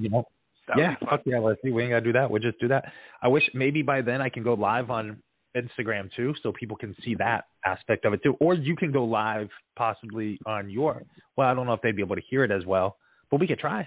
You just go live on your end on Facebook, put it up to the speakers. Yeah. And see. I mean, we can only do. Lots we could do. Well, my friend, we're coming up to the end here. We got a few minutes left. Any final words? Any final thoughts? No, I'm pretty tapped out. I'm actually, I'm pretty excited to go eat. I'm pretty excited to lay down. I'm pretty excited to watch some porn. I'm pretty excited to I'm pretty excited I'm actually really looking forward to some pornography right now. Attaboy. All right. Yeah, it's all building up. So how about you? Anything for you? It's midnight. I got to walk the dog, and then I got to go to bed. I might do the porn thing too. I don't know. Often helps me sleep. Yeah. What have you posted lately? Anything for me to look at? I was just going to say you should go to my OnlyFans. Go to my OnlyFans and watch it. All right. That's a nice commercial exit. Everybody, go to his OnlyFans. $4.99, best deal on OnlyFans. Come on. Deal ever. There's a lot of content for only $4.99. I think. I think so. Yeah, a lot of content. Do it. Yeah, a latte that's gone in like 30 minutes costs you $4.99. This is a month for $4.99, and it'll keep you happy all month long. Come on, do it. Yeah, and I'm uploading more content Sunday. So yeah, right after we're done filming. Sunday. How very specific of you. Yeah. Okay, I have to ask, how come you were so very specific that it will be on Sunday? What's happening on Saturday night? Just felt like a good day. I feel like it's a good day right now to upload it on the holiest day of the week. Let's upload some nudity. And do it. Yeah. All right. So yeah. How do you want to end it? We got 5 minutes. I mean, it's completely up to you. You want to ask some more of these questions, like we were starting to do? Do you want to do? All right. Let me ask you a question. Okay. Let me think of a question. I am going to say though, when you do decide to do LSD, you know what we're going to do though? We are going to record it. We're going to not the first time, but the second time. We should definitely record it. Good God. And we'll do a video of us just like watching intelligent shit and put it on YouTube. All right. All right. It's a deal. Here it's been put out there. Okay, so there you go. The borders cannot open fast enough to open my mind. Yeah. There you go. What do I want to ask you? Well, you're still a young guy, but if you could be any age again for a week, of of the years that you've already lived? Any particular age stick out that you would repeat or do over? Not this age. I mean, no, not really. That's probably a great answer. Like you're really. You don't want to be 21 again. You don't want to be 18. You don't want to be 10 again.